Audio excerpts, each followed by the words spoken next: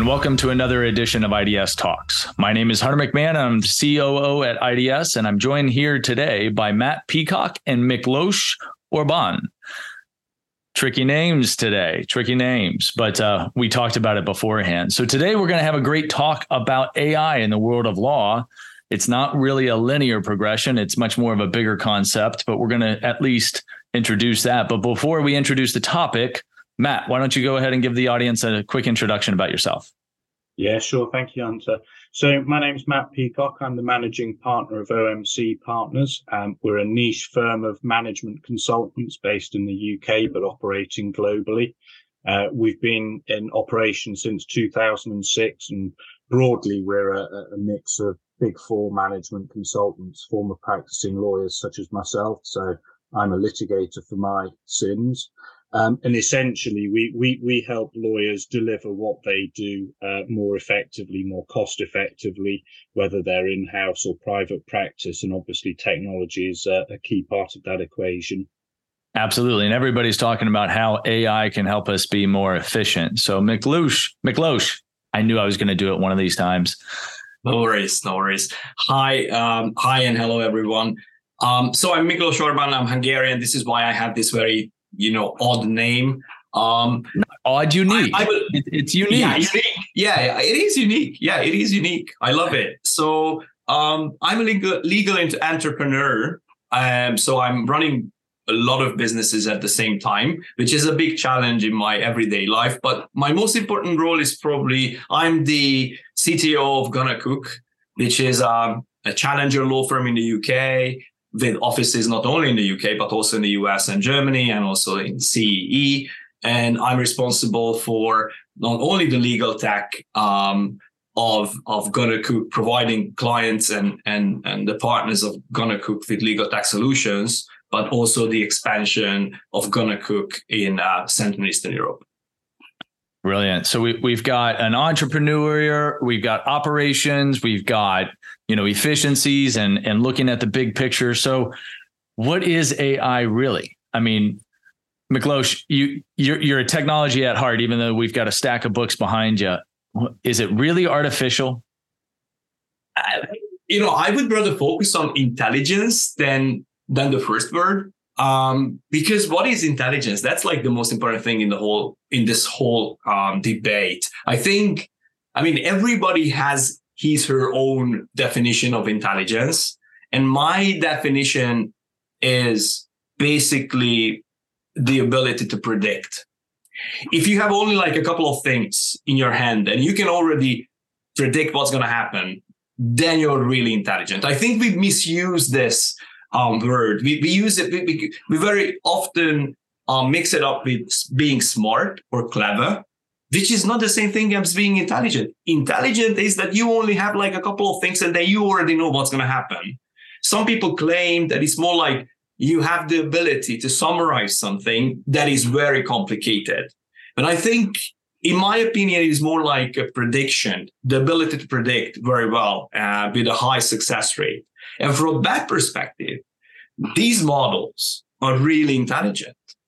I think we just have very often we use this word intelligence with a completely different meaning. And then we're touching on different fields and different domains, like being clever, being emotional, being creative. That has nothing to do with intelligence. Intelligence is more about, I know that I'm not going to go too close to that animal because I know that there's like a high chance of it's going to beat me or something like that. That's intelligence. Or that tree can fall on me because I can see that there is a crack on it, and more complex things like this. So I think the intelligence side is very much in line with artificial intelligence. So I think it is intelligent. It is artificial in the sense that it is not natural, but it's built on human. We're trying to mimic basically the human brain one way or another. I mean, it's very artificial and very shallow because the way neural systems work is way more complicated and sophisticated than neural networks, artificial neural networks. But it still somehow tries to mimic the way we learn. So I think it is actually not that bad how we use artificial intelligence, even though I think there is like a huge debate at the moment about we should use some completely other expressions. I think it is still kind of describes what it is. Well, I think when you break it down that way and you focus on intelligence first, are you familiar with DIKW, or data, information, knowledge, and then wisdom, the hierarchy of learning? And so red, the light is red, the stoplight is red, I should apply the brakes so I don't run through the intersection kind of notion. And I think that that's your analysis of intelligence.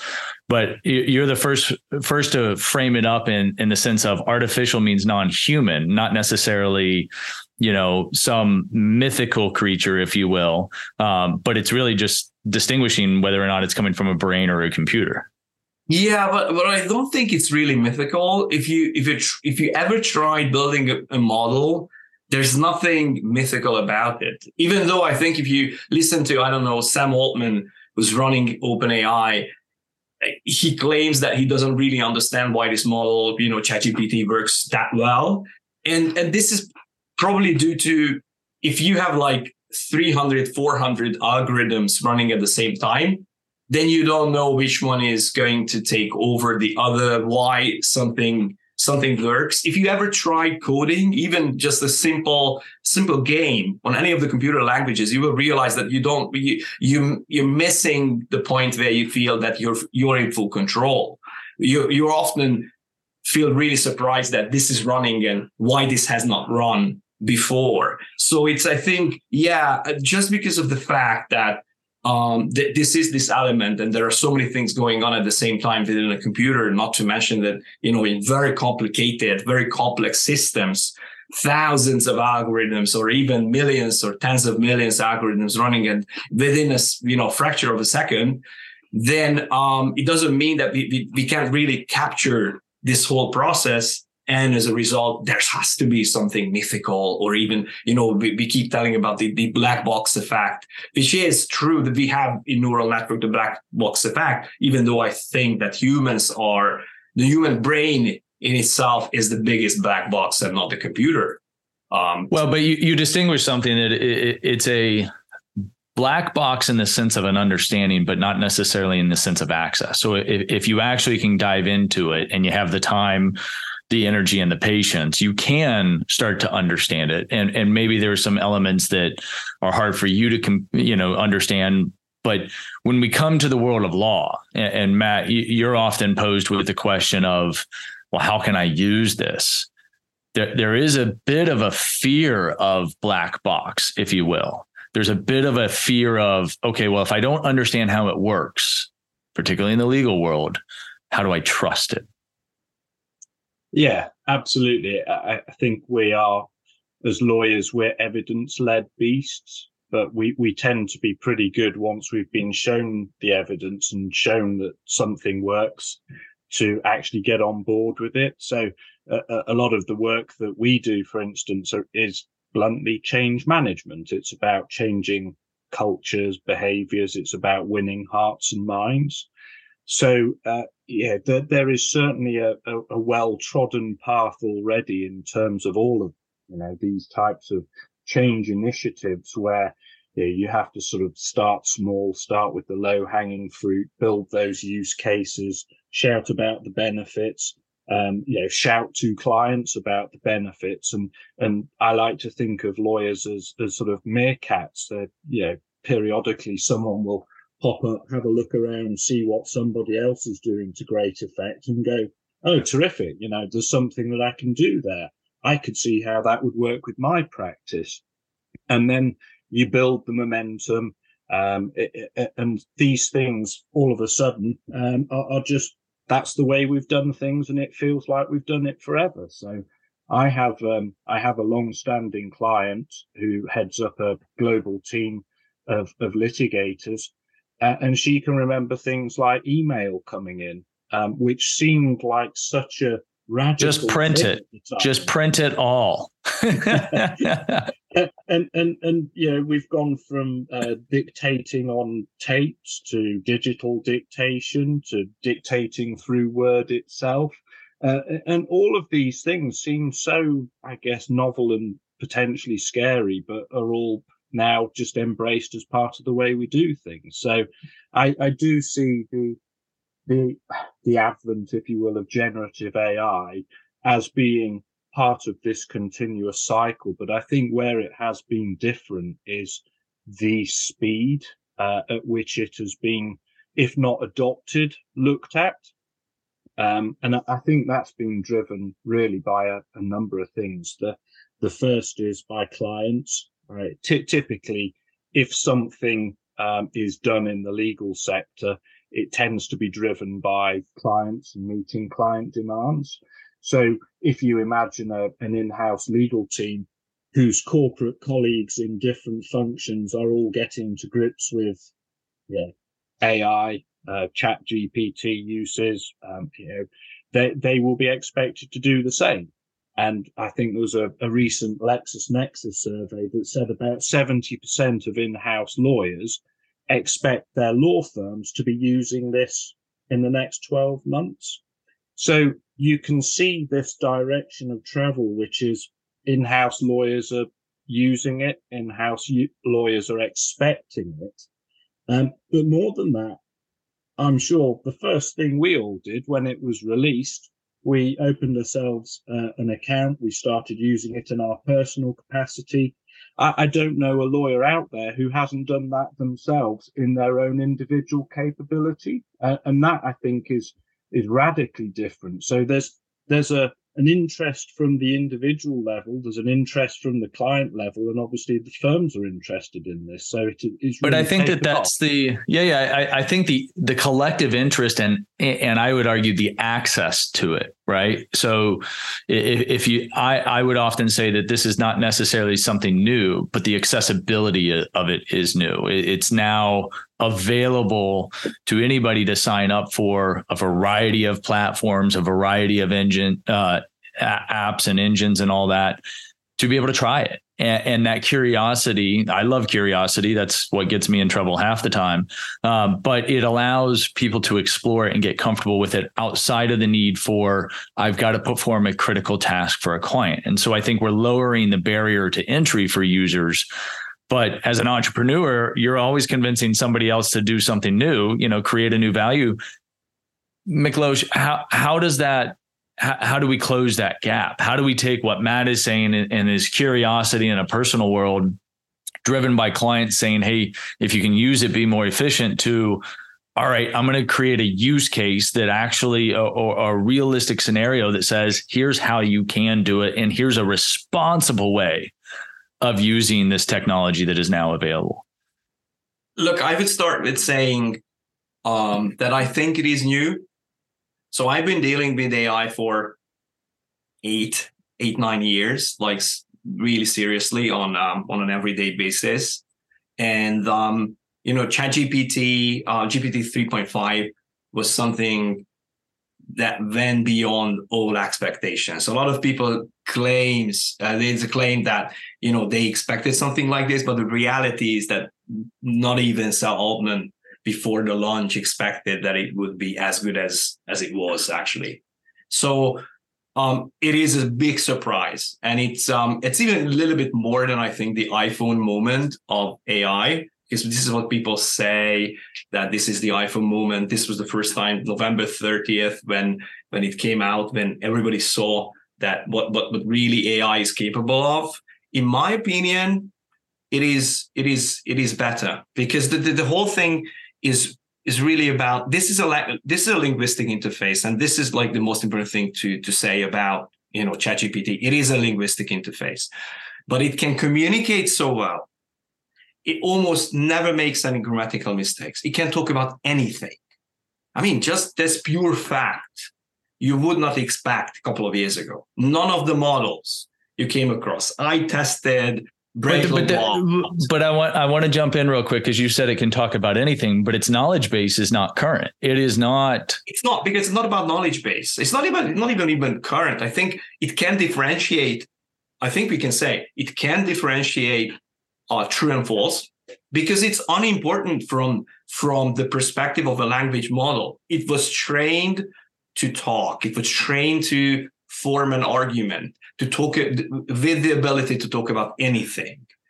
But I mean, our mentality is really focused on an AI that is built on a rule-based system, which is going to tell you knowledge. That's the expectation. It is smarter than me, but it's not smarter than you. This one is actually talking. It has the capability of talking better than you.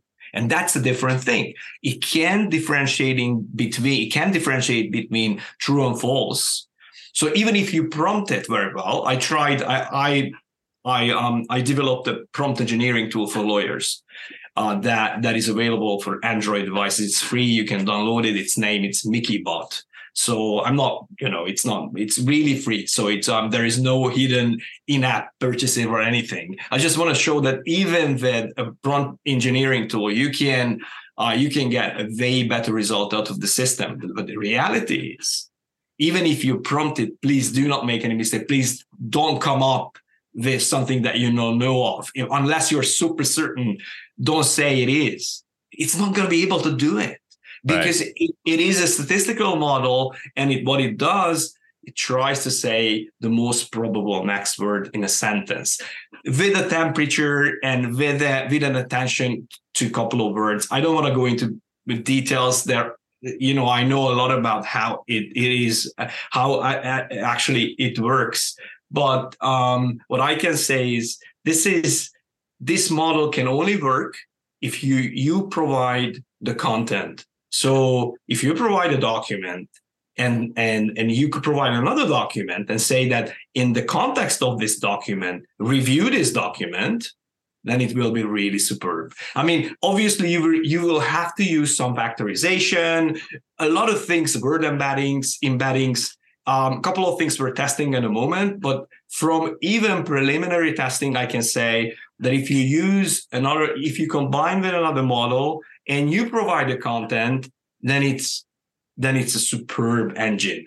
But the problem is that people don't understand how these models work. And this is really this was really made and developed as a chatbot, for you to talk and have a good conversation. It's really a show off of AI's capability. And it's nothing but a show off. If you really want to use it for knowledge-centric systems, like, law is not only a complex system, but is so much centered around knowledge. It is a domain that is focused on, knowledge. So it's not going to know it. So unless you provide the content, it's not going to be able to produce a good result. Therefore, the way to cope with this challenge for lawyers is basically providing the content to GPT. Those models that are rule-based are way better in most of the cases, way better in dealing with legal cases, but they don't have the capability to communicate. Because what they can do is differentiate, one contract from another, or extract the change of control clause from a really, really long document. But that's a rule-based system. What we're talking about is a linguistic model, a large language model, which is built on a statistical algorithm. So basically, this one can communicate. This one is good in somehow finding the right way in the maze of law. If you combine the two things, then you will end up having a perfect legal AI, but we don't have it yet.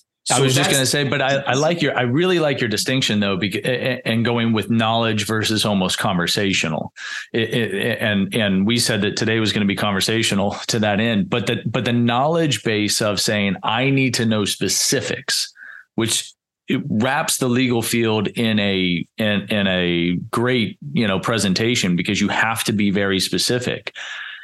But there are use cases where having a conversation to understand, or as you put it, to give it information to potentially summarize, to be able to understand what happened in a given fact scenario and maybe factors that could come into it. There are use cases that could be there. Matt, what are some of the ones that you're starting to see the clients or maybe even the corporates start to push on in the sense of challenging the legal field to explore? Because I haven't heard anybody saying you have to use it. I've heard people encouraging the exploration of the use cases.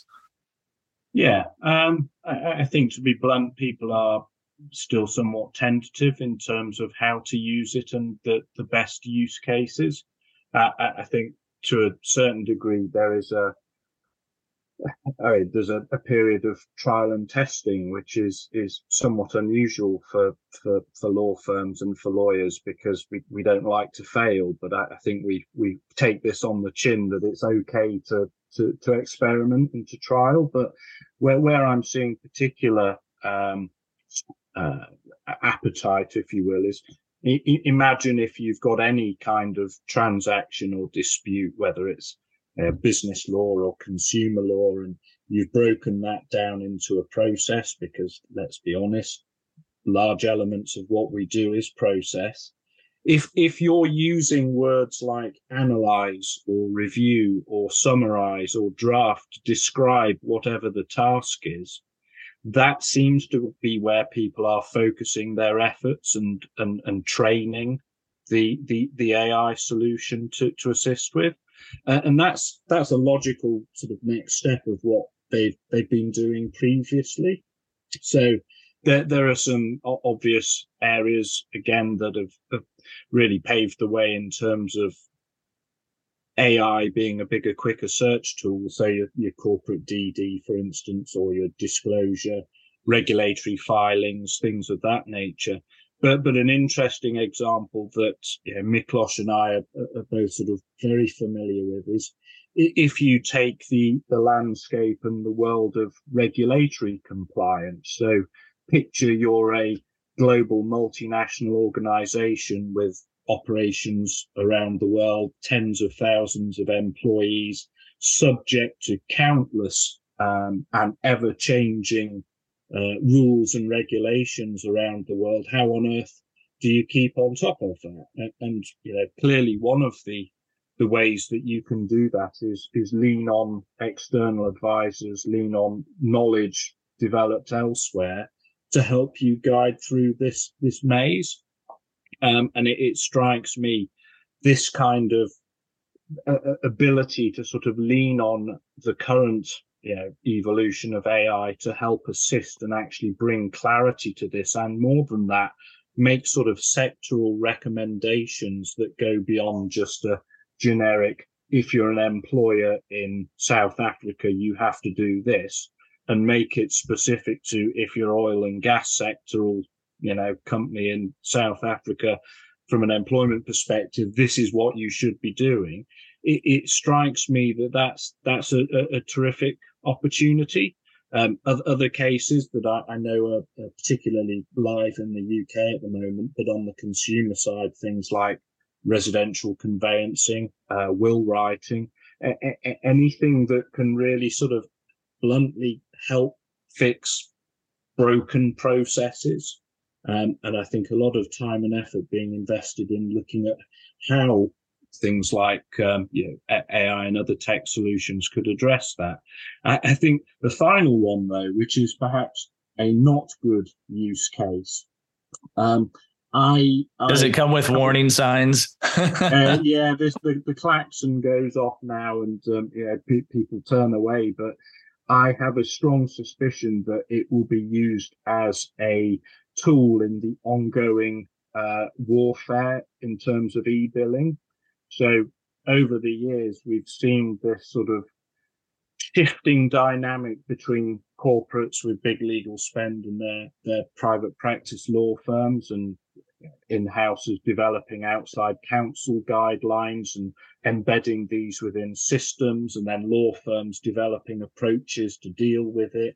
I almost expect to see a whole wave of artificial intelligence actually waging the war instead of people, so that somebody somewhere is winning this war, but actually misses the fact that we should all be fixing our fees. But that's perhaps a podcast for a different time. I do believe so. I remember back when I was at a firm, and the time entries were very rule-based scrutinized, to where if you had over 0.3 on a line entry that said call, it had to say extended call, and it had to have at least 3 names.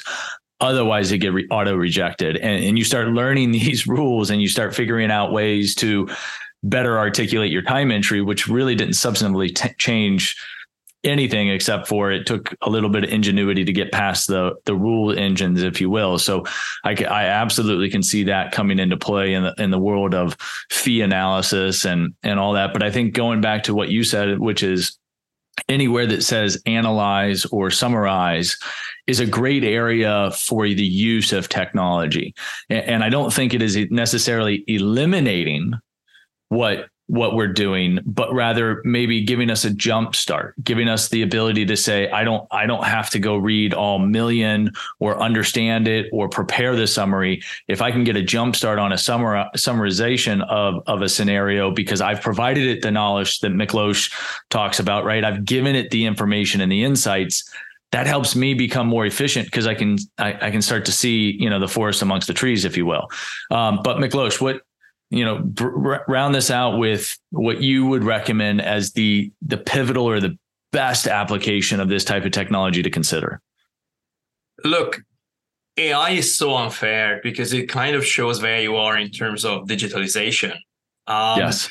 I keep telling to my clients and whomever I'm talking to is that, automation is really the last step in a process rather than the first one. Everybody expects that you have this secret sauce, call it AI, and you just deploy it to your processes, it's going to fly and it's going to make us so efficient and so productive. And we're going to be making so much money. It's not going to be like that. Not at all. It is really whoever can now deploy AI very well are those ones who are far ahead of the process in terms of digitalization. They have been probably I would say they have been gathering data in a very structured way for like at least a decade.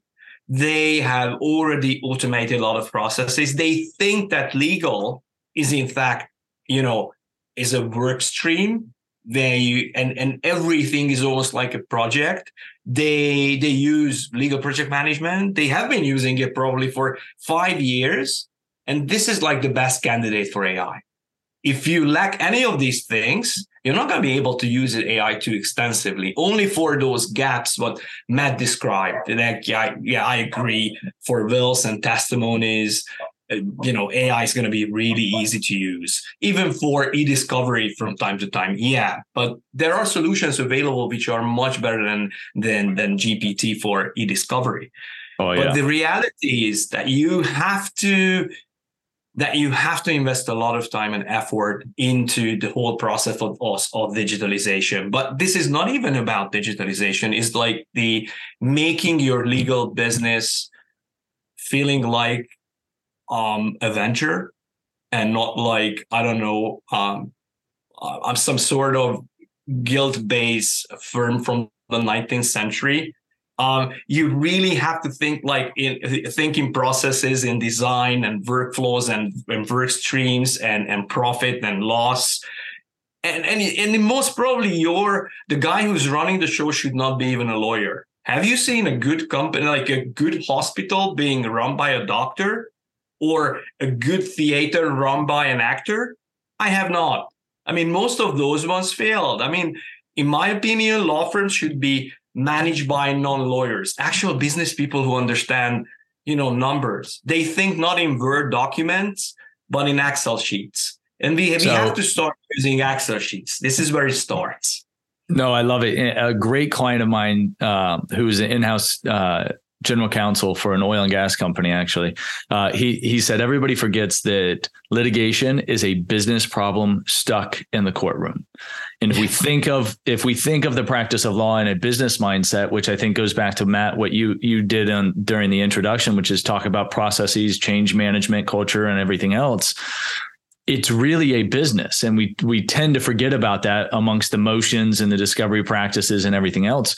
But we've got to understand and get back to the fact that it's a business, which goes to your point, Miklos, that you have to be mature in those processes. Otherwise, you can put all the technology you want on top of it. It's not going to really benefit you as much as starting at the foundation of what you need to build to be able to take advantage of it. Absolutely. Just to add something there, Hunter, as well. I see that one of the great impediments at the moment, which actually would be addressed by this commercialization that we're talking about, is this sort of ongoing fear that if AI or technology more generally is as successful as it could be, perhaps as we would like it to be, it's going to free up tremendous amounts of time. If you're an in-house team, you go, tremendous, that's great. We've got any number of other things that we could be getting on with. But from a law firm perspective, there is that element of, if we've always generated revenue based on time, and now we're selling less of it, there's an obvious knock-on effect there to our revenue. So how are we going to address that?